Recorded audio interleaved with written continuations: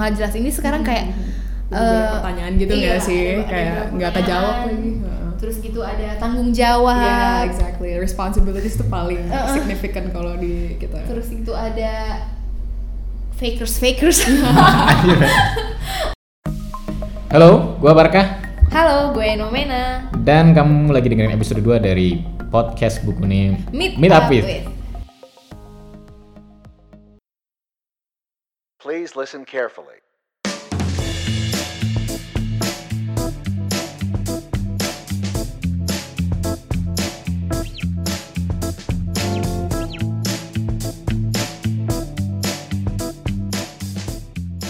Oke, setelah episode pertama yang kita rilis 3 bulan yang lalu, kira-kira bahkan sebelum lebaran, sebelum puasa, akhirnya kita on air lagi dengan episode 2.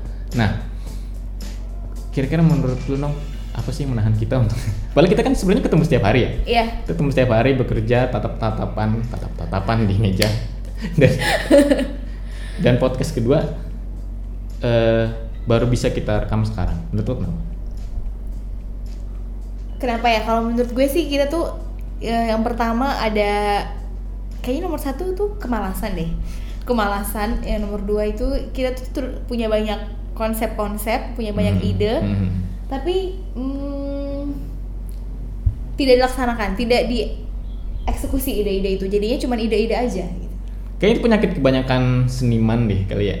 Jadi mereka hanya menumpuk-numpuk ide dan lain-lain, sementara eksekusinya kayak baru nyampe. Banyak kan penulis, gue yakin semua penulis juga pernah ngalamin ini kan. Kalau udah nulis sampai 1/3 bagian terus kayak aduh jelek nih, dan naskah itu ditinggal selamanya gitu.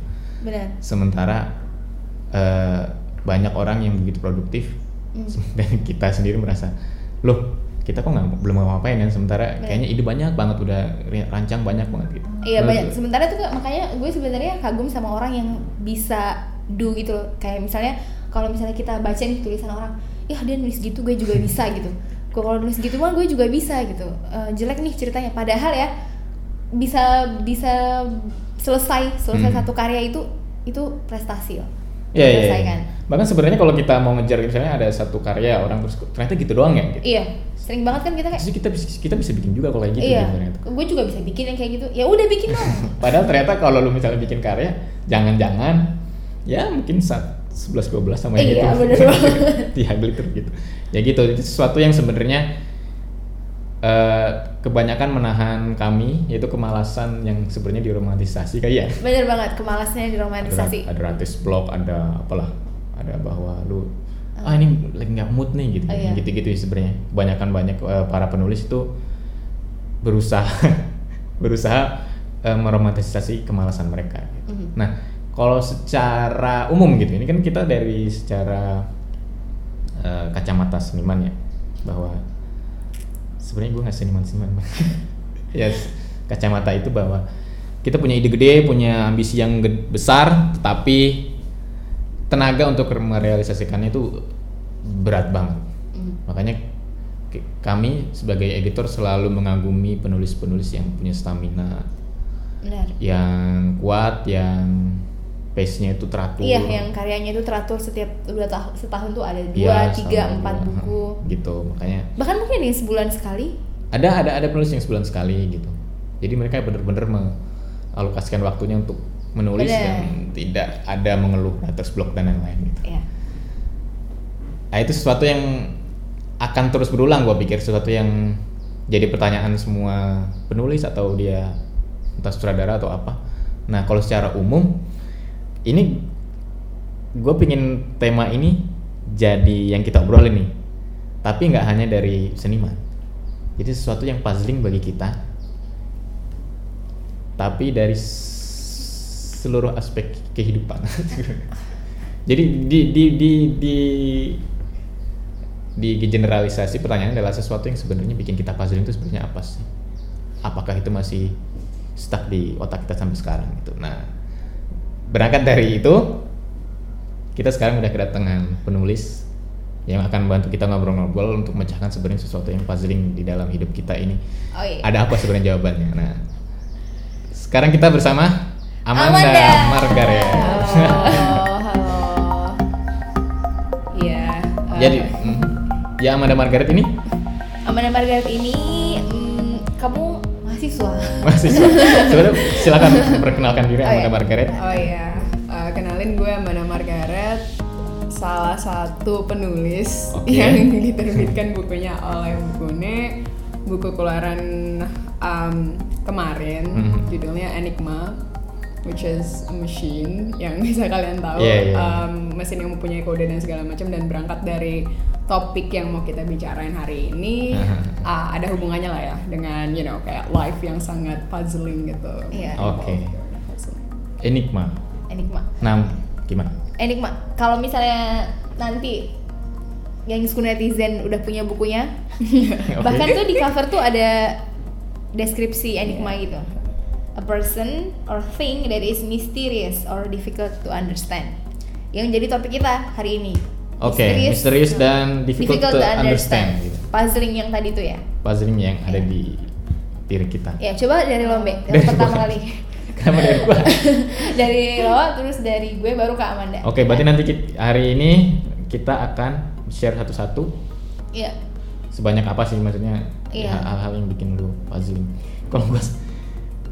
Kalau gue ya, setelah gue pikir-pikir, ternyata yang bikin gue puzzling itu hal-hal yang sepele ya. Kayak misalnya, nggak tahu, puzzling bagi gue waktu itu puzzling sih. Waktu, konsep waktu atau? Konsep waktu itu sebenarnya apa yang bekerja dari situ gitu loh. Jadi gue waktu kecil pernah punya tas baru warna putih, gambar Mickey Mouse kalau nggak salah ya. Dan gue tuh pengen banget pakai tas itu ke sekolah besok. Dan semalaman gue merasa itu waktu itu panjang sekali. Padahal gue pengen banget tas ini, pengen banget gue pakai gitu. Aduh, nih besok gimana ya orang-orang. Sampai tas itu pun gue selempangin, gue bawa tidur. Jadi gue konsep waktu kayak, kok lama banget ya? Padahal kan sebenarnya jam tickingnya tuh udah ada satuan pastinya gitu. Iya. Dan sementara kalau lu bikin salah sama ibu atau sama bapak, terus lu mau pulang gitu, kayak misalnya lu belanja beli telur gitu kan, ketahuan gue suruh-suruh ya, belanja beli telur terus di tengah jalan telurnya pecah gitu kan, gue pingin kayak, anjir bisa nggak sih kita balik lagi ke tempat yang tadi, bisa nggak sih kita balik ke waktu yang dulu gitu loh. Gitu loh, menurut lu gimana? Oh, jadi waktu yang dulu bukan waktunya itu berjalan lama. Bisa jadi lama, jadi waktu kayak sesuatu yang apa ya? Relatif gitu. Kalau mau kembali ke yang dulu berarti abstrak kali ya. Abstrak. Iya. Kayak transcendent gitu. Kembali yang dulu juga soal itu sih, tapi ya elastisitas. Gua bilang elastis jangan-jangan. Pokoknya yang sesuatu waktu itu bisa ditarik ulur gitu loh. Nah, itu tuh sebenarnya ada, gue pernah baca buku, Einstein juga pernah bilang itu kan, bahwa sebenarnya waktu itu relatif. Jadi lo Einstein. Jadi lo Einstein. Tapi kita pasti ngalamin itu kan, maksudnya ketika besok mau sidang skripsi misalnya. Aduh, gue cepet banget, udah tau udah jam 7 aja gitu. Menurut gue gitu. Kalau gue nganggep kayak mana ya? Itu kayak kalau dulu pas belajar fisika tuh ada yang namanya kan ada di intermezzo di awalnya itu dia bilang gini, lo pegang air tuh lo ngerasa dingin. Kalau gue yang pegang airnya gue ngerasa beda gitu. Karena orang membawa hal-hal yang dia punya masing-masing itu, makanya perlu ada satuan internasional itu kan. Makanya perlu ada supaya ada. Jadi kalau menurut gue kayak waktu itu ya itu udah ada satuannya, udah ada menit, detik, jamnya gitu. Tapi yang lo bawa emang adalah perasaan lo gitu. Terus kepentingan lo. Jadi kayak misalnya yang tadi tuh yang pasti kalau misalnya lo having fun jadinya waktu terasa cepat sekali, terus kalau menderita waktu terasa lama sekali gitu. Oh, berarti sebenarnya ada satuan itu, kita membawa masing-masing persepsi ya. Iya, gitu. Bagi lu ini gede, bagi gua kecil, akhirnya dibuatlah satuan meter. Iya, benar banget. Gitu kan, dibuatlah satuan meter gitu. Ya. Berarti masih sebenarnya kalau waktu ada juga yang bilang waktu sebenarnya nggak ada kan. Iya. Yang ada hanya saat ini gitu loh. Iya, nah kalau itu gue setuju. Kalau yang itu hanya saat ini ya. Yang ada hanya saat ini. Iya. Jadi kayak waktu itu satuan konsekuensi dari kecerdasan manusia aja, bahwa dari konsekuensi dari manusia hidup menunggu mati, dan life yang menunggu mati ini ya orang jadi menghitung sesuatu. Iya. Gitu sih menurut gua. True. Gitu ya. Ya, benar. Nah, kalau Amanda kalau menurut gue sih Yang pertama itu kehidupan dong ya. Asik. Gimana? Kalau yang puzzling tuh kalau dibilang spesifik lagi kita sebagai manusia gitu. Kalau dari pengalaman gue pribadi, mungkin banyak orang yang ngerasa bahwa dia semakin tua hidupnya semakin jelas gitu. Tapi kalau untuk gue yang ngalamin, gue ngerasa kita semakin tua itu malah hal-hal yang kita hadapin semakin kompleks gitu. Contohnya kayak misalnya gue pas kecil dari SD gue pengen banget jadi dokter gitu kan. Terus kayak yang gue tahu adalah dokter bantu orang dan gue pengen banyak duit gitu misalnya karena disogokin itu sama orang tua.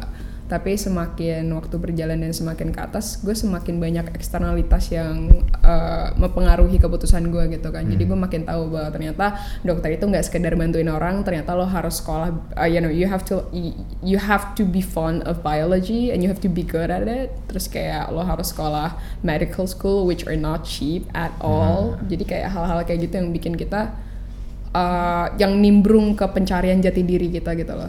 Kayak kayak when you are trying to find yourself in the middle of people yang kayak apa sih sebenarnya yang gue pengen, apa sih sebenarnya gue suka gitu loh. I think itu berarti fondasi Manda berangkat dari salah satu puisinya yang siapa kamu sebelum ada itu ya. Kayak siapa sih sebenarnya kamu sebelum ada salah satu tuh kalau misalnya nanti yang pendengar ini sudah baca kalian bakal tahu ada satu puisi yang mendeskripsikan kayak aku mempertanyakan siapa sih sebenarnya kamu sebelum dunia tuh ngatain sesuatu ke kamu gitu loh. Apa sih yang sebenarnya kamu mau untuk diri kamu sendiri gitu. Karena aku juga mempertanyakan dulu kayak sebelum bokap nyokap gue bilang dokter itu banyak duit, gue sebenarnya pengen ngapain sih gitu loh. Kayak sebelum orang bilang let's say lo keren pakai baju A, gue pengen pakai baju apa sih kayak gitu loh. Kayak those kind of simple things di belakang yang sebelum orang lain masuk ke dalam pikiran kita gitu. Siapa sih dia? Menemukan? Iya. Sudahkah saya menemukan jati diri saya itu kayaknya belum sih. I think my journey is still like long ahead, So yeah, that. Tapi sedang dalam perjalanan menemukan. Masih dalam perjalanan peta gitu, kayak puzzlingnya masih disusun dan segala. Puzzle, lo udah ketemu belum, Be? Jati diri lagi.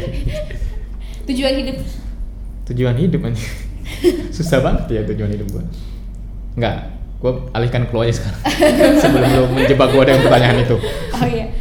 Kalau gue sebenarnya nganggap kalau misalnya apa hal-hal yang puzzling gitu ya, gue kayak kenapa tuh dari waktu kecil tuh kita pengen banget cepat-cepat besar. Setidaknya gue gitu. Kalau kalian dulu waktu kecil pengen cepat-cepat besar? Iya sih, pengen banget. Ya gue juga.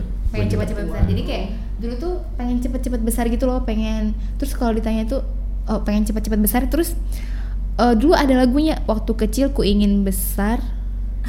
Ingin buat karya yang besar deh kalau nggak salah gitu. Lagu siapa coba? Gue nggak pernah tahu dulu. Tadi gue udah googling tapi kok lagunya nggak ada ya. Pokoknya itu ada waktu kecil ku ingin besar gitu kan. Terus pas besar tuh pernah ketemu sama orang, enggak nanti kalau udah besar pasti pengen kecil lagi. Terus gue waktu itu inget banget momennya, waktu itu gue bilang enggak, pokoknya waktu besar gue nggak pengen kecil lagi gitu, pengen besar, pokoknya sekarang pengen besar gitu loh. Jadi cuman bingung, maksudnya gue ingat saat itu tapi gue nggak ingat kenapa waktu kecil itu gue pengen gue besar gitu loh.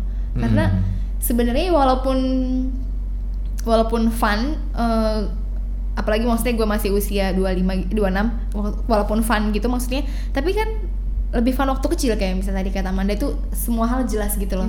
Semua hal jelas. Ini sekarang kayak pertanyaan gitu nggak sih, kayak nggak kejawab lagi.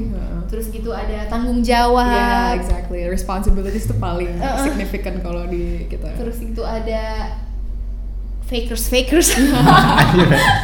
Ada ketemu cinta, ya nggak sih, mulai mengenal cinta, kayak lebih ribet lagi. Benar. Nah itu dari gue. Kalau misalnya hal-hal yang puzzling, dan sampai sekarang gue masih puzzling itu kenapa semua anak pengen cepat-cepat besar sih gitu. Mungkin karena mereka pikir mereka bisa melakukan apa saja kali ya kalau udah besar. Tidak dilarang-larang, tidak ada apa ya. Gue pikir sih gitu sih. Iya bener juga. Dulu gue kayak salah satunya kayaknya pengen besar itu karena bete disuruh tidur siang tau. Terus kayak pas dari sekarang ya ampun, tidur siang adalah sebuah kemewahan. Iya. Iya benar. Tapi kayaknya ya faktor lainnya tuh kayak mungkin perkembangan zaman kali ya. Kayak akses mereka kemana-mana tuh udah banyak banget kan, yang kayak mereka ngelihat di Instagram misalnya kayak let's say Kylie Jenner kayak gitu ternyata keren dan famous, dan gue ternyata harus kayak gitu juga segala macamnya, right? Kayak ya remaja-remaja zaman sekarang kan kayak gitu kan, cara-cara fotonya mereka, cara mereka make up, it's pretty similar. So gue pikir semua kita mengalami itu. Iya pasti lah ya, ada kayak titik. Ternyata growing up is a trap ternyata. Growing up is a trap. Benar banget. True. Gitu. Oke, lanjutnya. Mana ada lagi? Udah itu. Oh, 1. Puzzling. Oh, yang kedua. Ada lagi. Yang kedua ya, yang lebih spesifik itu cinta. Nah, iya. Itu sebenarnya dasar juga dari pemilihan kata enigma ini dan segala macam. Cuman kayak kalau dibilang lagi soal puzzling, kenapa aku menganggap cinta itu puzzling banget? Karena related with life, dimana everything is so unpredictable gitu loh. Kayak contohnya nih misalnya, ini bukan curhat loh ya. Misal ini ada orang nih berjuang banget untuk kita gitu kan. Dibandingin misalnya si A berjuang banget untuk kita.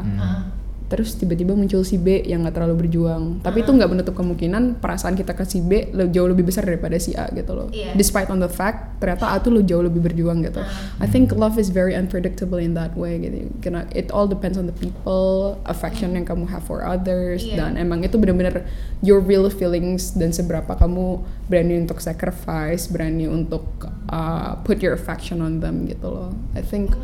I think puzzlingnya di sana gitu, try to find ourselves in other people gitu. Saat kamu sudah bisa menemukan dirimu di orang lain dan kamu sudah bisa mengakui bahwa ya tadi kayak kamu rela untuk sacrifice dan segala macam. I think that's what you call it, you know, love. That's what people call it, but I don't really know. Sebenarnya puzzlingnya dalam proses memutuskan itu gitu. Kayak apa proses lo menemukan cinta yang benar-benar lo anggap cinta gitu loh. Kayak gue udah ketemu aja gitu loh, padahal belum. Jadi kayak menurut gue sih gitu. Dan kompleksnya itu ya itu kayak faktor-faktor yang mempengaruhi itu gitu loh. Kayak gak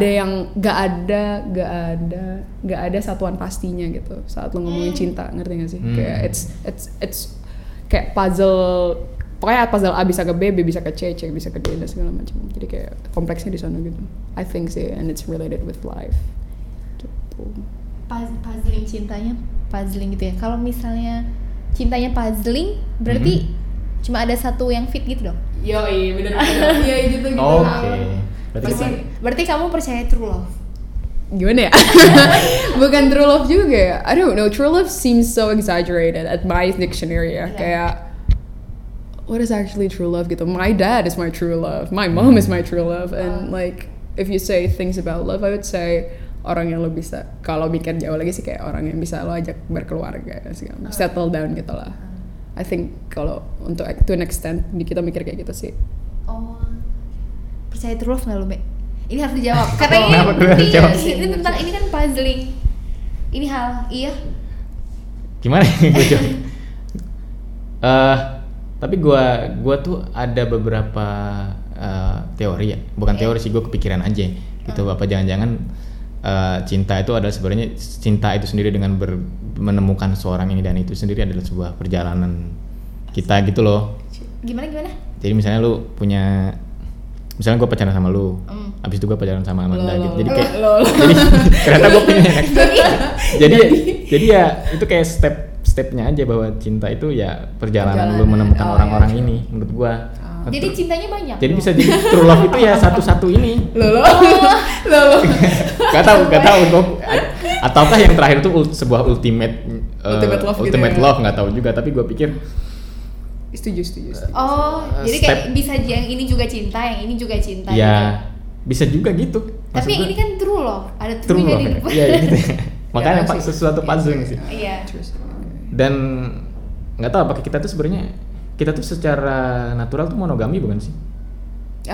Iya. Gue juga aja baca teori kan sebenarnya kalau balik lagi ke sejarah jauh banget ya. Tergantung kita mulai dari sejarah atau dari agama.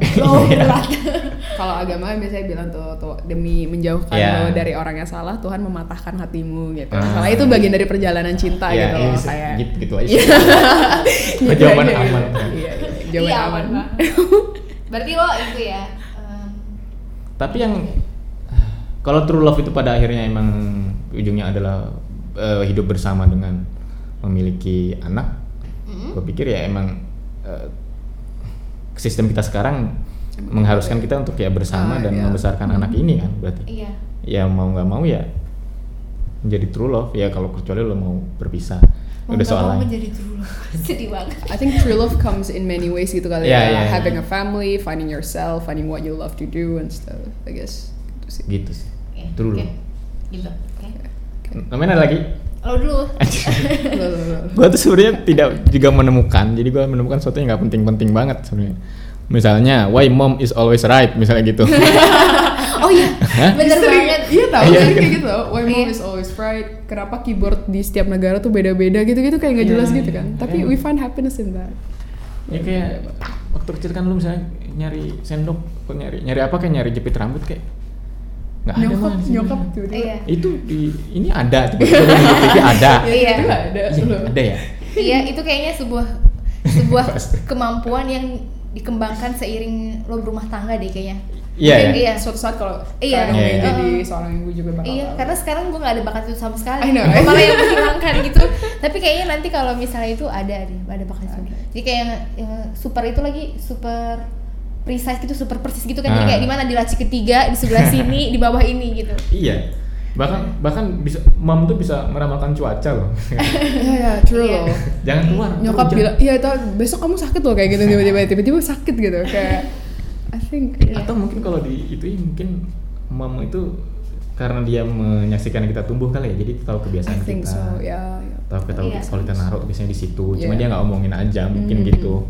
Iya. Misterinya jawabannya yang gua pelajari. Gua pelajari sih. Itu pendapat gua. Nah, kalau dari Noina. Gue tadi ini paling receh sih sebenarnya. Gue dulu bingung kan tadi nyambung ke Manda yang kayaknya dulu sebenarnya dulu waktu kecil gue ngerasa semua simple. Semua simple banget gitu kan. Terus gara-gara ketika ada sesuatu yang kompleks, gue bertanya-tanya gitu, kenapa bisa seperti itu. Nah, kalau di kasusnya, gue nanya dulu waktu kecil kan sering dengerin Macy, terus itu Chris penyanyi cilik gitu. Terus kan di video klip lagunya itu mereka bajunya ganti-ganti gitu kan. Terus kayak videonya itu cuma 4 menit, 3 menit gitu. Terus bajunya banyak gitu. Terus yang masa pertanyaan gue itu waktu kecil gue inget banget, kenapa gue bertanya kapan dia ganti bajunya ya. Itu kayak kenapa dulu itu sesuatu hal yang susah banget. Iya, susah banget sampai kelas berapa SD gitu gue nanya-nanya. Kan jadinya dia di dalam rumput gitu. Dia kan kayak poster di balik rumput. Oh kayaknya pas dia di balik rumput dia ganti bajunya gitu. Nggak penting banget. Jadi gue nggak ngerti konsep syuting gitu loh. Nggak ngerti konsep itu bisa di pause dulu kayak di cut dulu gitu. Iya, banyak juga kok pertanyaan gitu gue juga. Iya, ini bener. kalau orang nangis di sinetron tuh beneran nangis nggak sih gitu gue? Oh iya. Kalau orang berdoa di sinetron beneran berdoa nggak sih gitu? Iya, tapi kayaknya itu nanti balik lagi ya. Kayak misalnya kalau orang tua yang tua banget gitu, kayak misalnya nenek gue nonton sinetron tuh yang ke bawah gitu loh. Oh, yang iya, ke bawah iya, terus iya. kayak ih jahat banget dia gitu, yang kayak gitu. True though, iya. Abis kita Siklusnya simple, gitu. ya kompleks terus turun lagi ya, turun bener. lagi. Gitu sih siklusnya. Jadi nanti makanya kan kayak orang udah misalnya kayak udah mau 40 tuh nggak mau yang ribet-ribet deh. Jadi makin Terus kayak makin kita sensitif iya, ya. makin sensitif. Oh gitu ya ternyata ya. Ada siklusnya sih, aku pernah baca emang gitu. Sampai 40 dia tidak mau yang terlalu. Jadi nggak mau yang terlalu ribet Iya, lagi, nggak balik mau ke yang ribet. simplicity lagi gitu loh. Oh iya, gue baru denger nih malah. Itulah mengapa sinetron selalu dibuat simple. Enggak juga ya? Enggak juga ya? Simple atau bodoh? Oh, enggak. Waduh, kok jadi menghujat. Tapi gue dulu pernah waktu kecil ya. Jadi ada lomba mewarnai ya. Mewarnai itu ada kayak ada kapal di samping pantai, terus ada mobil, terus ada tank kata gue. Ini gimana caranya tank nyebrang ke sana? Caranya tank nyebrang ke laut itu. Itu gue marah-marah sepanjang lomba dan akhirnya gue nggak mewarnain itu. Gimana ada Ada kapal mau nyebrang pantai kan? ceritanya Ceritanya gue menganggap itu kapal mau nyebrang pantai. Terus ada mobil kan? Terus sebelahnya ada tank. Gue kapal mobilnya gimana nyebrang ke sana? Mobilnya bisa naik kapal. Iya. Nah, kalau tank kan bisa masuk air kata gue. Nggak bisa kata gue, tank nggak bisa masuk air kata gue. Gimana caranya tank tuh sampai ke pulau sebelah gitu? Itu gue marah-marah. Orang jelasin semua nggak ada yang masuk di gue. Akhirnya gue nggak mau mewarnai gambar itu. Kesel banget, gue masih ingat sampai sekarang. Makanya kadang kita tuh pertanyaan nggak penting itu tuh Iya. kebayang sampai sekarang gitu.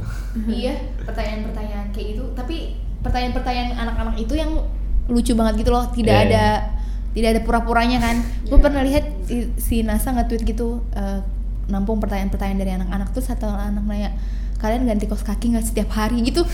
Oh iya, Pertanyaannya bagus bener juga. banget, kayak iya, terus kayak misalnya pakai kaos kaki nggak terus diganti setiap hari nggak, dia inget gitu deh, pertanyaan-pertanyaan yang pure gitu. Iya, pure. Masih pure banget dari. Oke. Ada lagi dari sekarang? Amanda masih ada?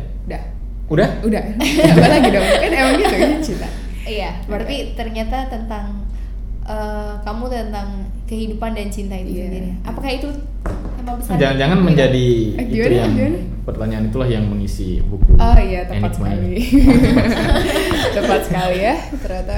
Ya, tapi tentang cinta, tentang hidup dan cinta ya. Oh tadi, tapi hidupnya itu yang ke pencarian. Iya, jati diri. Iya, kalau aku baca juga kayak banyak tentang bertanya tentang tentang diri sendiri gitu. Kita itu gimana gitu. Oke, jadi kalau teman-teman tidak bisa melihat bukunya ya, jadi sebenarnya bukunya ini warna putih, yaitu judulnya Enigma, dan di dalamnya ada puisi dan juga foto. Nuansa-nuansa fotonya bisa dilihat di Instagramnya Amanda ya. Ya. Jadi kalian sambil dengar podcast ini boleh sambil scrolling Instagramnya Amanda Margaret ya. Iya. Dan mungkin nuansa dan mood fotonya tuh yang seperti itu gitu. Nah kalau ngomongin buku nih, kan kita pada akhirnya Amanda sebelum buat buku bahkan kan, pasti ada satu titik di hidup Amanda yang memutuskan bahwa kayaknya lucu deh kalau gua memfoto atau gua menjadi model gitu. Titik itu menurut Amanda kapan dan kenapa memutuskan untuk kayaknya gua di visual deh. Visual menurut gua sesuatu yang menarik untuk menyampaikan sesuatu gitu. Berarti dari fotografi ya. Kalau dari sisi fotografi itu dulu sebelum terlalu banyak pengetahuan tentang fotografi, jadi papa sempet beliin hadiah gitu kan. Oh dari situ. Ya? Dan itu kelas 6 SD naik ke 1 SMP gitu. We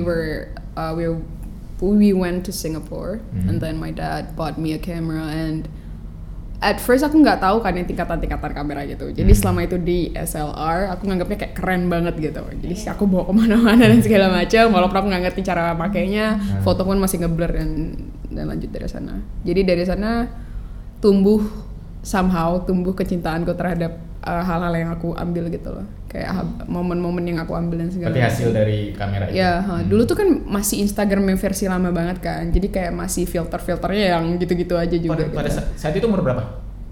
I think around 12 to 12. Udah di Instagram 12. Aku ada. Berapa? Aku 12. Berarti aku it was around like 7 years ago. 7 years ago? Yeah, 2011 gitu. Iya, emang kita berjarak ternyata usianya.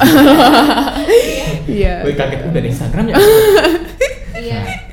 Tapi sebelum Instagram ya ada Twitter dong. Yeah. Aku juga ngupload di Twitter dulu. Dan berangkat dari sana, semakin lama aku semakin mendalami fotografi gitu. Kayak mulai belajar baca tentang fotografi. Aku dalamin lagi teknik-tekniknya.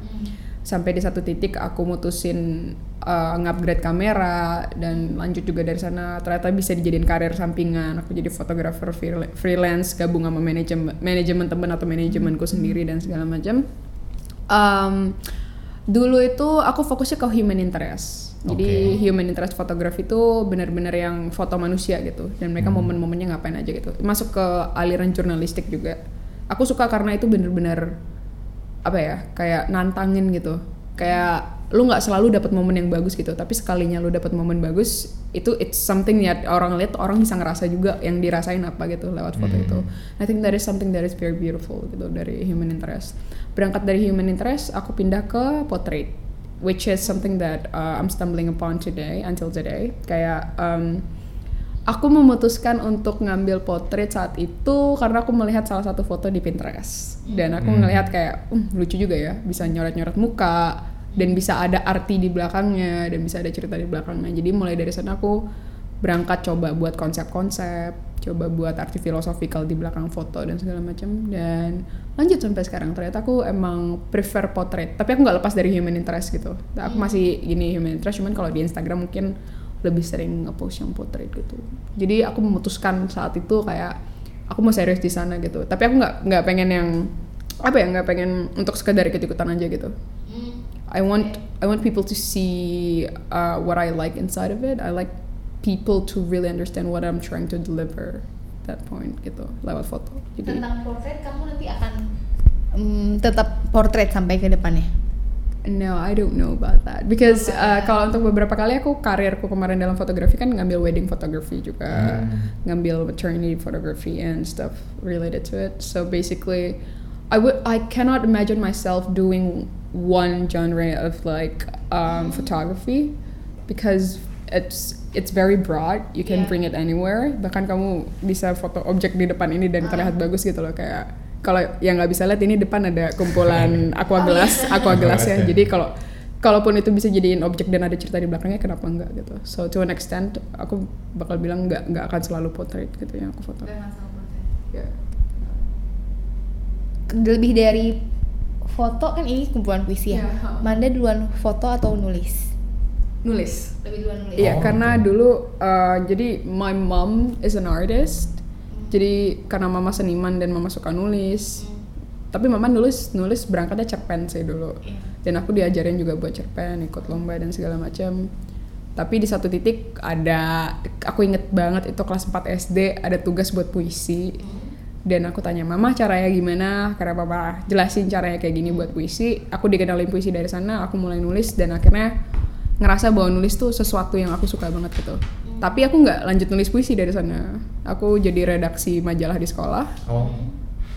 Akhirnya aku buka yaitu pembuatan majalah sendiri. Dan itu completely aku sendiri yang buat satu majalah, satu bundle itu kayak bener-bener nggak tahu apa-apa soal itu soalnya kan. Cuman aku ngerasa aku suka banget nulis gitu.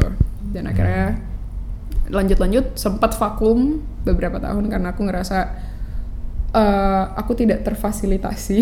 Kayak gimana ya, ya pokoknya sempat vakum dia beberapa waktu. Lanjut lagi nulis itu kelas 3 SMA.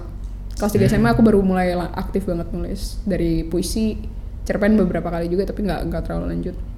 Dan itu ya puisi yang banyak sih, puisi bahasa Indonesia, bahasa Inggris. Puisi. Kalau biasanya orang berpuisi itu kan pasti ada satu kegelisahan yang jadi itunya ya. Kamu itu dari mana itunya, berangkatnya, yang menjadi triggernya kenapa orang berpuisi? Sebenarnya nggak kedengeran lah ya. What I think is the most fascinating thing about writing poems is the fact that nggak semua orang bisa ngerti apa yang kita rasain, dan mereka interpretasinya pasti sesuai kebutuhan mereka gitu loh.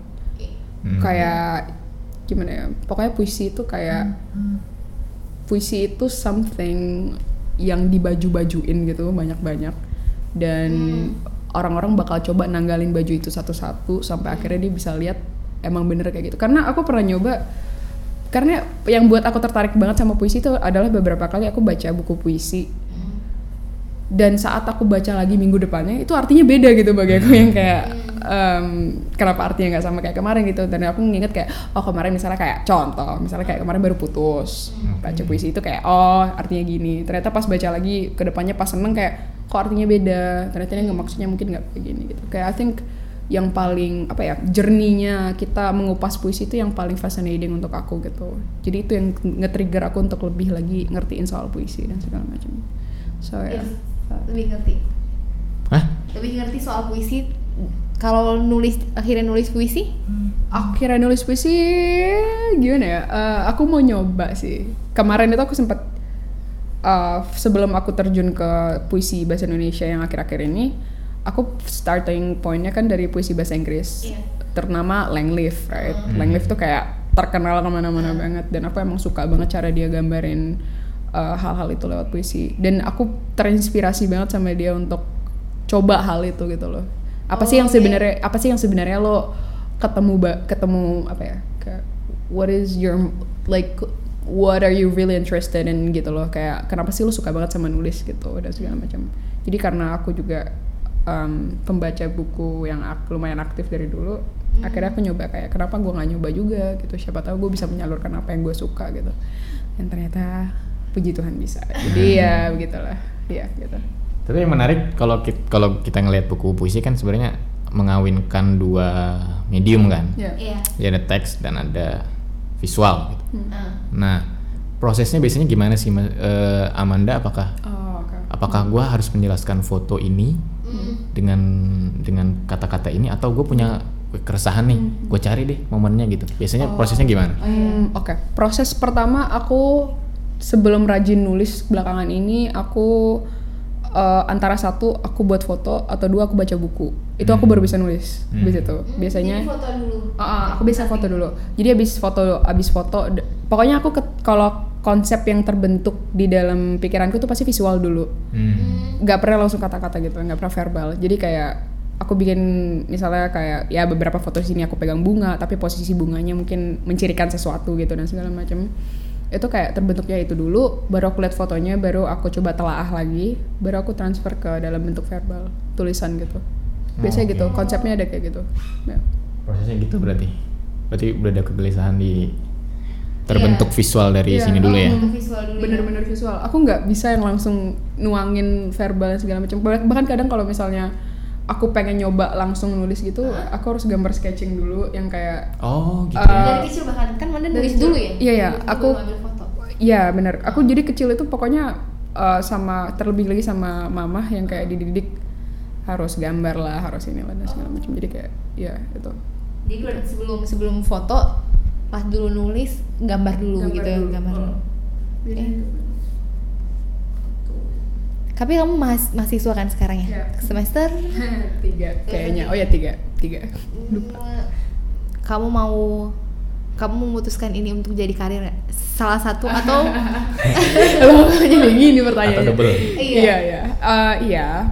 Jadi buat para pendengar, aku kuliah di Universitas Diponegoro Semarang. Aku ngambil jurusan teknik perkapalan S1 dan aku di semester 3 sekarang. Alasan aku bisa milih ini dan menjadikan ini tujuan karir aku adalah karena satu, aku suka laut. Gitu. Dan kedua orang tua aku kerja di laut, jadi kayak ada korelasinya lah di sana. Dan ini berhubungan dengan arsitektur, which is something yang aku sebelumnya pengen tapi ada beberapa kendala. Jadi ada beberapa pertimbangan. Jadi aku kayaknya nggak dulu, dan ternyata ada yang menghubungkan laut dengan arsitektur, yaitu naval arsitektur. Jadi kayak oke, ini bisa lah ya dicoba. Terus akhirnya nyoba dan ya lumayan lah ya. Maksudnya setelah menjalani ya ini pasti kayak klise banget nggak sih? Aku yakin mahasiswa yang denger ini juga pasti punya keraguan dalam hati mereka tentang kuliahnya mereka gitu. Dan ya aku nggak munafik juga, pasti aku ada gitu. Cuman apakah aku menikmatinya? Ya itu semua tergantung kita sendiri sih kayaknya. Aku memilih untuk menikmatinya, jadi ya puji Tuhan aku menikmatinya gitu. Oke. Tetap nulis selama sebenarnya aku pun memutuskan ini. Aku sempat dilema banget pas terima email dari Kak Nome atau di DM sama Kak Moni tentang itu. Aku sempat nanya ke satu temenku ini yang temen terpercaya banget, kayak aku lanjutin nggak ya, soalnya aku lagi sibuk banget sama kuliah pas itu kan dan organisasi. Jadi kayak dan dia bilang lanjut man, ini passion lu banget, jangan ditinggal gitu. Dan ternyata ini salah satu decision paling bagus yang pernah aku buat. Berarti sepanjang hidup gitu. Bagus dong kalau gitu. Beneran. Maksudnya ya oke lah ya, walaupun aku sempet ninggalin beberapa hal di kuliah gitu ya, tapi untuk sesuatu kayak gini tuh kayak priceless gitu kalau untuk aku sih. Pendengar yang mungkin ragu-ragu untuk memilih gitu. Ragu-ragu untuk memilih gitu. Yang pertama, konsultasikan dengan teman terdekat. Sumpah, konsultasi dengan teman terdekat itu penting. Lihat keadaan yang paling dalam. Siapa tahu itu menjadi keputusan terbaik. Keputusan terbaik. Tapi kalau bicarain buku ya, ini kalau nggak salah ada bagian-bagiannya gitu ya. Babnya. Ada bab yang sebenarnya sequencingnya itu berdasarkan apa sih? Apakah dari pengalaman ataukah dari emosi? Kalau pokoknya pertanyaan paling banyak tuh kan kayak inspirasi dapat dari mana kak gitu kan kayak. Dan jawaban nomor 1 adalah pengalaman pribadi sih. I think saat aku bisa ngerasain pengalaman itu, and by then aku bisa transfer itu ke hal-hal yang aku buat gitu, karya-karyaku, dari gambar, foto sampai puisi-puisi juga gitu. Dan untuk sequence bab-bab di sini ada philosophical reasoning ya di belakangnya. Dan aku rasa pembaca kayaknya harus mengetahui itu sendiri, mencoba mencari tahu itu sendiri. Itu teka-tekinya. Itu that is exactly the thing that is, kayak the puzzle in this book. Itu dari isinya gitu. Karena semuanya in sequence dan harus diketahui gitu. Tapi dari Manda sendiri kan sebenarnya kalau kita tuh sebenarnya kalau kita menulis atau apa sebenarnya kayak mengkomunikasikan sesuatu yang abstrak dalam pikiran menjadi sesuatu yang pasti gitu loh, ada kata ini nih. Manda sendiri merasa sesuatu yang mau Anda sampaikan tuh udah bener, maksudnya udah kayaknya bener gue harus nyampein kayak gini, atau sebenarnya masih ganjel perasaan itu sampai sekarang? Iya, ada beberapa tulisan aku yang aku nganggapnya lebih baik I keep it to myself sebagai curhatan gitu, daripada aku expose ke orang-orang. Karena kalau untuk aku bilang saat tulisan kita di-expose apalagi di media atau di dunia yang lebih luas, orang-orang bakal lihat dan mungkin bisa kegiring ke sana juga gitu loh. Dan aku harus sadar influence, aku harus sadar seberapa besar influence itu untuk orang lain gitu. Saat aku ngaitkan orang lain juga ke sana, berarti aku bertanggung jawab juga atas apa yang mereka mengertikan atas ini gitu. Jadi kayak aku kadang ya gitu, ada beberapa tulisan yang aku anggap kayak kayaknya lebih baik aku keep it to myself aja sebagai curhatanku, jurnal harianku, apa sih namanya, kayak introspeksiku terhadap hari besok gitu dan segala macam. Jadi ya gitu, ada sih beberapa. Ini semua berarti karya-karya yang dianggap layak untuk dibagikan gitu. Sepertinya loh ya, setelah lulus kurasi dan lulus sensor dan segala macam, iya. Kalau harus memilih visual atau teks? Waduh, itu nggak bisa sih. Itu bener-bener itu banyak, satu pertanyaan. Iya, itu banyak banget nulis gitu. Kayak fotografi atau nulis nggak bisa milih. Itu paling nggak bisa milih, sumpah, demi apa deh. Tapi kalau disuruh ngilangin satu part di hidupku atau kayak which one do I prefer to be kayak ditekuni banget gitu, to pursue further on, I would probably choose photography karena itu starting pointku di sana gitu. Yang aku cinta banget sama seni itu dari sana gitu. Fotografi. Menjawab pertanyaan nulis fotografi atau teks itu lebih sulit itu atau jawab pertanyaan ayah atau ibu? Gimana nggak ngerti deh. Lebih sulit menjawab pertanyaan visual atau teks atau ketimbang ayah atau ibu? Iya, jauh loh. Jangan dijawab. Ini kalau nyokap bokap gue denger nggak ngerti lagi deh. Udah gitu. Masih ada? Udah dari gue. Gue sebenarnya ada pertanyaan nakal aja sebenarnya. Gimana? Enggak kepikiran juga kayak fotografi itu kan kita kayak menghadirkan suatu nuansa, suatu dunia seolah-olah orang tuh ada di warna itu gitu loh. Sementara kalau kita hidup di sekarang kan ya warnanya ya udah biasa aja gini kan. Mata kita melihat. Ada nggak sih sebenarnya angan-angan orang fotografer tuh, gue tuh pengen hidup di warna ini gitu. Gue tuh pengen hidup di hitam putih, gue pengen hidup di warna. Apakah itu ada nggak sih sebenarnya kepikiran? Kalau dari sisi aku pribadi sih ya sebagai fotografer ada, karena orang pasti punya ciri khasnya sendiri dong dari intonya. Kalau dari aku pribadi, toneku yang selalu warm dan selalu kayak aku selalu berusaha kayak mereplikasi film fotografi gitu yang tua-tua gitu kan. Itu aku pengen nuansanya kayak gitu karena emang satu, nilai estetik yang aku suka itu kayak gitu. Yang kedua, aku pengen menghadirkan nuansa nuansa kayak misalnya tahun berapa gitu. Aku anggap itu sangat indah gitu loh untuk orang-orang dan sangat belum banyak yang sadar seberapa indahnya itu gitu. Dan nggak semua orang bisa ngerti apa sih artinya itu gitu. Berarti kalau seandainya ada suatu mesin yang bisa meloncatkan Amanda ke warna itu, mau banget. Kita hidup di dunia, kita 90 ke bawah kali, 60 deh, 60. Oh, gitu ya. Kayak kalau loncat ke sana tuh, gila, pasti keren banget sih. Bisa. Lo pengen loncat tahun berapa, Mbe? Gue pengen kemana ya? 45 kali ya? 45 perang dong. Udah merdeka. Udah. Warna-warna yang keren, menurut lu warna keren yang gimana? Lu pengen hidup di yang gimana? Kalau gue sih jangan-jangan hitam putih ya? Enggak juga sih. Hitam putih bisa sih. Hitam putih. Gue di tahun 1920-an kayaknya. 20 gimana sih bentuk warna-warnanya? Gitu tuh susah jelasin ini. Iya, susah kita. Coba di-Google saja. Ya gitu. Oke. Mungkin karena sesi pertanyaan kita udah habis. Akan ada pertanyaan dari itu kan? Dari follower Amanda. Dari follower Amanda kemarin. Jadi kemarin sempat dibuka ya. Amanda buka Ask Me a Question. Dan terpilih berapa pertanyaan ini, Man? Ada berapa yang tertampung ya, Man? Aduh, yang masuk banyak lah. Masuk banyak lah. Nah, tapi mostly kebanyakan mirip-mirip lah pertanyaannya. Iya, itu pokoknya kalau misalnya nggak dijawab sini paling udah dijawab di YouTube. Yeah. Coba dicek aja gimana di sana. Atau mungkin pertanyaannya pasti tentang teknis bukunya yang tidak akan kita bicarakan di sini ya. Karena pasti udah tahu kan. Udah tahu. Mungkin juga teman-teman mendengar ini udah nanti setelah udah punya bukunya bahkan gitu. Jadi hal-hal seperti itu. Pertanyaan Oke, kita pilih salah satu pertanyaan dari netizen. Dari netizen, sebentar. Yang ini. Bagaimana bisa menyatukan puisi dan fotografi? Yang tadi sih yang aku sempat jelasin juga tentang prosesnya kan. Jadi kalau misalnya aku merasakan sesuatu yang terbentuk dalam pikiranku pertama untuk membuat karya tuh secara visual gitu.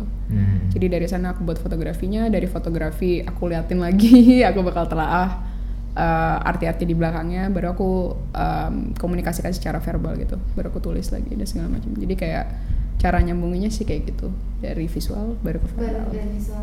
Nah gitu. Ada lagi pertanyaan? Ada. Oh iya, gue nyimpen satu pertanyaan ya tadi ya. Iya.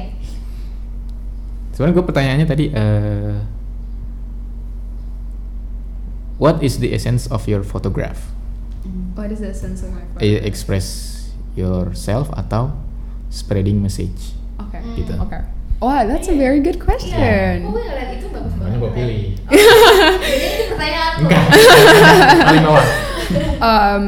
I guess it is somewhere in both of them. Karena aku di satu sisi juga menganggap diriku sebagai salah satu body positivity activist, di mana aku juga nge-spread awareness tentang gimana lo nggak perlu ashamed of yourself, you should love yourself however however you look and whatever you want to be gitu. Karena aku nganggap bahwa standar sosial kita tuh tinggi banget sekarang, kayak lo harus jadi Miranda Kerr untuk dianggap cantik, lo harus slim Gigi Hadid atau segala macam itu, dan orang-orang lupa gitu loh seberapa pentingnya penghargaan terhadap diri lo sebelum lo present itu ke orang lain gitu. Karena gue anggap saat lo bisa ngehargain diri lo sendiri, dan di beberapa foto gue, kalau kita sambungin lagi ke genre foto yang gue belakangan ini sempet pursue kayak nude photography and stuff, nggak fully nude sih tapi ya semi nude gitulah fotografi. Interpretasi orang kan beda-beda ya mungkin, tapi apa yang aku berusaha deliver ke mereka adalah satu vulnerability dan seberapa berharga itu di hidup kamu, dan kamu nggak boleh menyesal. Jadi kebanyakan orang tuh kayak menyesal banget dirinya tuh sangat sensitif lah, sangat terlalu mudah dipengaruhi orang lain dan segala macam. Tapi aku nganggap bahwa those kind of vulnerability itu adalah sesuatu yang sangat berharga gitu, sesuatu yang kayak lo harus embrace sebagai diri lo sendiri, sesuatu yang harus lo cintai sebagai diri lo sendiri. Karena the moment you appreciate yourself and you love yourself, you would probably be able to deliver it to other people, and other people might be able to feel it from you, and they might also do it for themselves gitu loh. Dan dimana mereka juga bisa appreciate themselves, they might love their self even more gitu. Karena kita zaman sekarang tuh terlalu berusaha terlalu keras untuk memenuhi ekspektasi orang-orang gitu loh.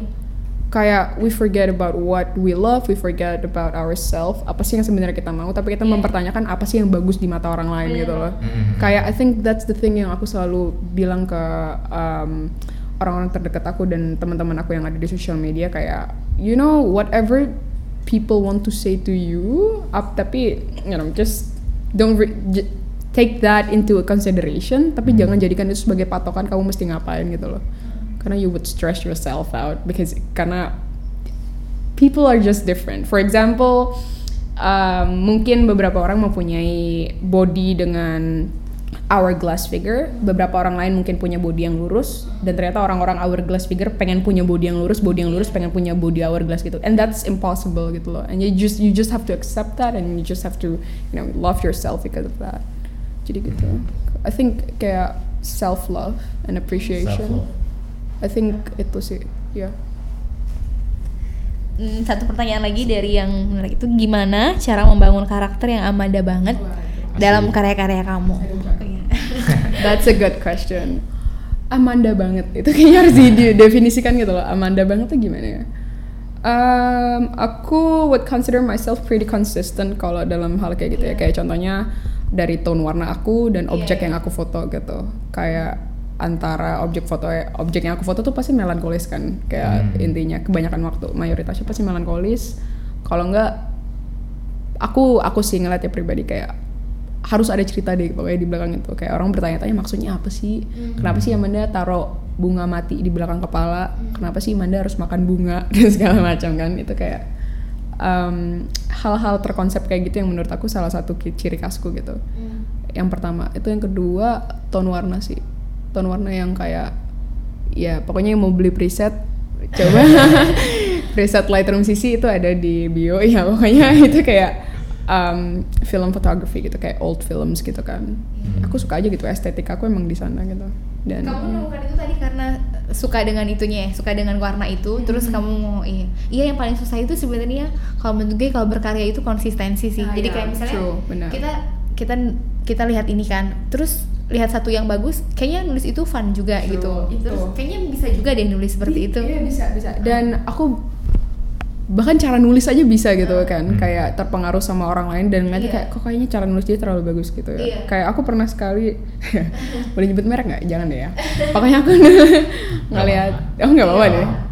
Aku baca dong bukunya Anne Mansur gitu dan aku nganggep sangat cocok dengan caraku dan segala macam. Dan setelah aku discover lebih lanjut, oh ternyata ada yang lebih cocok kayak Avianti Arman atau Joko Pinurbo, dan ternyata tulisan mereka jauh lebih cocok dengan aku dan aku jauh lebih masuk gitu. I think then again it's about finding what you truly like, finding about what you truly love, and I think that's the thing that keeps driving you to follow your journey. Just do it and try to find out more about it. So yeah, things like that. Kadang kalau misalnya gue mau nulis gitu kan, kayak misalnya mau nulis kayaknya bagusnya sudut pandang orang ketiga deh gitu. Terus baca yang sudut pandang orang pertama kayaknya bagus juga. Gitu. Jadinya yang tadi tuh banyak ide gitu, banyak ide nggak selesai. Abis itu ditutup. Iya, abis itu ditutup. Bener. Aku juga biasa gitu tuh. Banyak ide. Tapi karena aku punya kebiasaan kayak gitu dan aku sadar beberapa waktu lalu kayak gitu, mulai sekarang tuh tiap ada ide, aku kalau naik motor di Bali bisa tiba-tiba nepi, terus kayak nulis dulu gitu idenya. Saking takut hilangnya gitu loh. Karena aku biasanya gitu hampir main kayak tadi kayaknya ada ide bagus tapi apa ya gitu. Jadi kayak ya antisipasi lah ya kayak gitu. Karena kita udah ngomongin fotografi, kita sekarang ngomongin puisi ya. Ini akan menjadi sebuah segmen penutup ya. Segmen penutup ya. Jadi kan kita apa namanya? Kalau misalnya puisi pasti ada. Lo baca puisi nggak, Be? Nggak begitu banyak sih. Kalau Manda pasti baca kan? Pasti. Okay. Kalau gue juga nggak sekarang lagi nggak banyak, tapi dulu suka banget. Jadi kita mau masing-masing share maksudnya gitu ya. Okay. Yang mungkin yang paling disuka saat ini, yang paling berkesan, atau yang paling disuka sepanjang masa gitu. Oke. Mungkin dari buku ini kali ya, Enigma ya. Satu, aku yang paling suka itu yang ini. Tadi aku sebut. Oke. Dibaca nggak nih? Dibaca. Oke, dibaca. Iya dong. Ini malu. Oh, tuh Anda terakhir aja penutup. Oke, aku penutup aja. Ya dulu berarti. Ayo dulu. Taruh dulu ya, puisi buat gue ya. Enggak, gue tuh sebenarnya jarang. Dulu tuh gue pas tuh waktu remaja suka nulis puisi, cemen-cemen gitulah. Iya. Terus pada umur 18 tuh gue kayaknya kita ada krisis 18 nggak sih?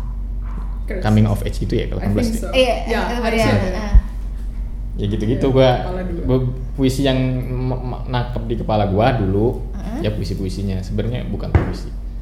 Suhogi masuk di gue dulu waktu di 18. Gila.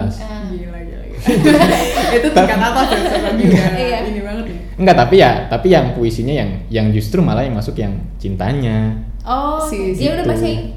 Gak mau pikir kita semua apal kali ya? Apa yang mana tuh coba? Yang mana ya? Aduh, lo aja nggak apa. Pokoknya gitu yang nanti gue harus nyari kan ya. Gue tuh hafal cuman nggak begitu. Coba aja ya, mungkin yang dia hafal. Kate, gue cari dulu ya. Oke, nih ya. Ada orang yang menghabiskan waktunya berziarah ke Mekah. Ada orang yang menghabiskan waktunya berjudi di Miraza. Tapi aku ingin habiskan waktuku di sisimu sayangku. Bicara tentang anjing-anjing kita yang nakal dan lucu, atau tentang bunga-bunga yang manis di lembah Mandalawangi. Ada serdadu-serdadu Amerika yang mati kena bom di Danang. Ada bayi-bayi yang mati lapar di Biafra. Tapi aku ingin mati di sisimu manisku. Setelah kita bosan hidup dan bertanya-tanya tentang tujuan hidup yang tak satu setan pun tahu. Mari sini sayangku. Kalian yang pernah mesra, yang pernah baik dan simpati padaku. Tegaklah ke langit atau awan mendung. Kita tak pernah menanamkan apa-apa. Kita tak akan pernah kehilangan apa-apa. Nasib terbaik adalah tidak pernah dilahirkan. Yang kedua, dilahirkan tapi mati muda. Dan yang tersial adalah berumur tua. Berbahagialah mereka yang mati muda. Makhluk kecil, kembalilah dari tiada ke tiada. Berbahagialah dalam ketiadaan. Ya gitulah. Sering banget dikutip yang itu kan, nasib baik itu. Iya. Itu sering banget dipenggal gitu. Karena ya biasa mahasiswa baca-bacanya catatan. Tipikal sih. Tapi tipe yang nulis puisi nggak? Dulu, terus gue pikir kayaknya gue kurang berbakat, jadi ya udahlah. Iya. Nah, dari nominan sekarang. Kalau gue sebenarnya gue suka banget baca puisi kan. Suka banget baca puisi. Tapi sekarang ini gue pernah diskusi dengan satu orang. Terus dia itu kayaknya orang yang orang yang pas dikasih baca puisi katanya, tapi ya gitu, hal-hal yang terlalu diromantisasi katanya gitu. Ya, terus kayak gitu.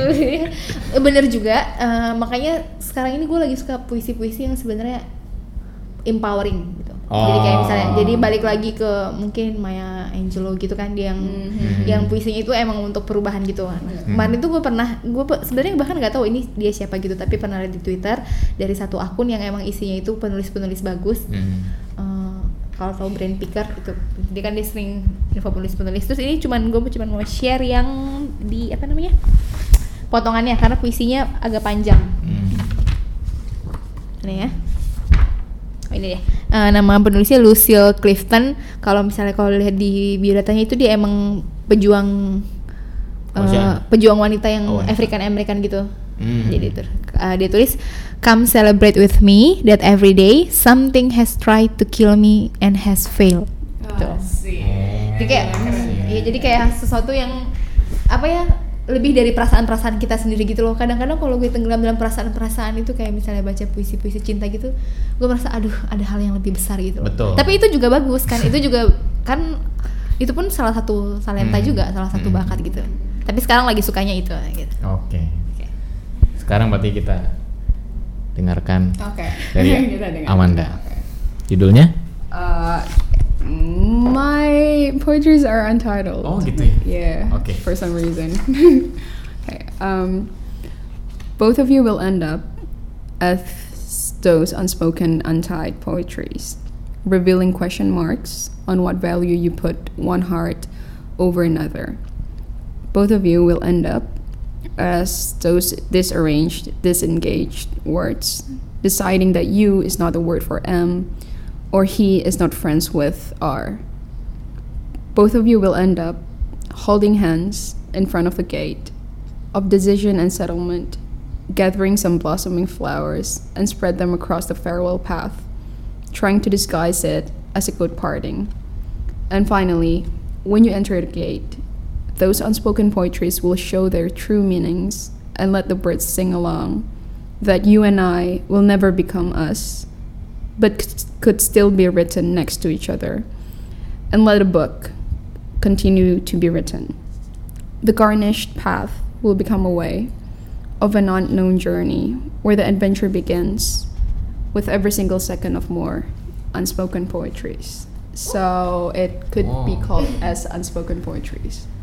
Iya. Itu kalau misalnya aku pas baca itu keingetnya jadi kayak The One That Got Away gitu. Bisa. Jadi kayak tidak bareng-bareng ya tapi gitu. Iya. Tidak bareng-bareng tapi masih bisa bersama. Iya, masih bisa bersama. Oke, jadi mungkin kita sudah sampai di ujung sesi. Kita sudah selesai di Dan bagi teman-teman yang mungkin ingin membaca keseluruhan bukunya, Enigma udah ada di toko buku. Sekarang harusnya kalau kamu dengar sekarang udah ada ya? Udah ada di toko buku. Cari aja Enigma. Covernya warna putih. Ya. Dan ada fotonya lah gitu. Pokoknya ada. Ya pokoknya kalau kita berusaha menyimpulkan sesuatu yang puzzling sebenarnya nggak akan ketemu ya sebenarnya. Cuma yang dari tadi gue tangkap sih bahwa kita tuh kayak terlalu berusaha pingin membuat sesuatu yang bagus, tapi kita sendiri lupa bahwa kita sendiri sebenarnya apa yang kita mau gitu. Jadi kayak lu terlalu banyak memakai baju untuk diri lu sendiri, jadi lu lupa bentuk tubuh lu yang sebenarnya seperti apa. Kalau menurut gua, kalau menurut lu gimana? Kalau menurut gue kayak nggak usah terlalu gak usah terlalu pengen tahu ini tuh harus ada jawabannya sekarang gitu lah. Karena tadi tuh waktu itu pun Siapa waktu itu siapa? Iya, jadi gue jadi bingung juga. Pokoknya puzzling itu pun sesuatu yang indah loh gitu. Biarin waktu yang jawab gitu kali ya. Biarin waktu yang jawab. Kalau waktu ada. Iya. Tadi mau jawab terus kayak tadi waktu ada. Terus kayak waktu kasihan banget. Biar waktu yang menjawab terus kata waktu siapa gue? Kenapa jadi tanggung jawab gue? Iya, kenapa jadi tanggung jawab gue? Ya, oke gitu kita akhiri saja. Sampai jumpa di podcast berikutnya. Terima kasih buat Amanda. Sama-sama. Semoga sukses untuk bukunya, kuliahnya, karirnya. Sukses juga buat buku nih. Oke, sampai jumpa. Bye. Bye. Bye.